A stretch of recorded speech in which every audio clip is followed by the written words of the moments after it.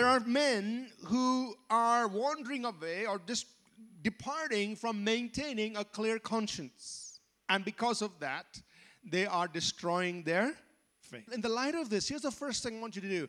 I want you to start praying. And pray for whom? Pray for all. And then he mentions these 4 things. He says supplications, prayers, intercessions, and giving of thanks. So he says you pray for all people, verse 2, especially for those who are in civil authority. And what will be the outcome? He says there, so that we may lead a quiet and peaceful life. And we want to live it in all godliness and reverence. That means we want godliness, reverence toward God to be established in our society. Praying for our leaders, praying for all people, praying for our leaders. It's a good thing because it's going to result in this. It's going to result in the fulfilling the desire of God's heart. The Bible is absolutely clear, and this is one of those places where there is one God and there is only one way of salvation. One mediator between God and man. And he is the only one who gave his life as a ransom for many. Verse 7. 2 points we can bring out from this verse. That Paul moved in more than one office. He was a preacher, evangelist, he was a teacher, and he was an apostle. So it's possible that God would raise people up who move in more than one ministry function. And that can happen in several ways. The next thing I want to point out in verse 7 is this. Paul says, I was a preacher, teacher, apostle to the Gentiles, to a certain kind of people. And I firmly believe that there are people who are attached to your life.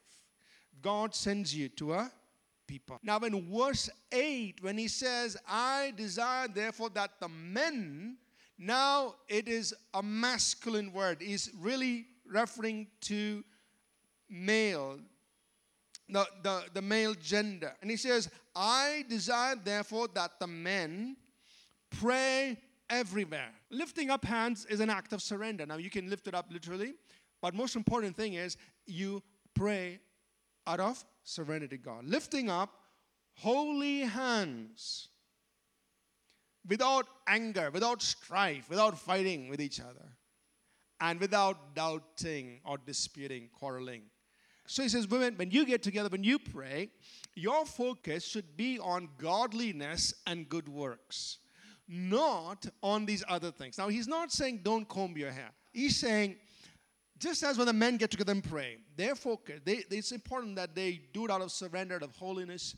They do it without strife, and they do it without doubting. So also you women, you get together, you pray, that your focus should not be on these outward things, but you focus on godliness and good works. That you show that you are a woman who's pursuing godliness and good works. Verse 11, let a woman learn in silence with all submission.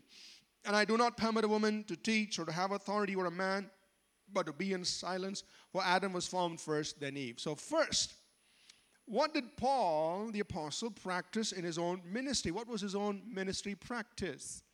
And I'll submit these things to you very quickly. When you look at the New Testament, you find that Paul in his ministry did not suppress women. He said, Romans 12:4, that to each one gifts are given, male and female. And in that list is teaching, is prophecy, is leadership. As far as spiritual blessings, we are co-heirs, men and women. In fact, the Bible says in Christ there's neither male nor female. Nothing. We are equal. But in terms of government, in the way God administers administration in government, he's put the man in charge of the woman. Throughout the Bible, we find that God has anointed and has used women all along. Paul is just stating what happened in the garden. So we don't use verse 14 to say women are so gullible or keep them away. No. That word salvation is a comprehensive word. It's used to talk about the reversal of the curse that came in because of the fall. So that blessing is yours, ladies, through the cross. Right? For you to believe God and say, look, I will be saved in childbearing if you continue in faith, love, holiness, and self-control. So what can we take away from chapter 2? I want you to pray always, everywhere, for everyone. Because your prayers matter.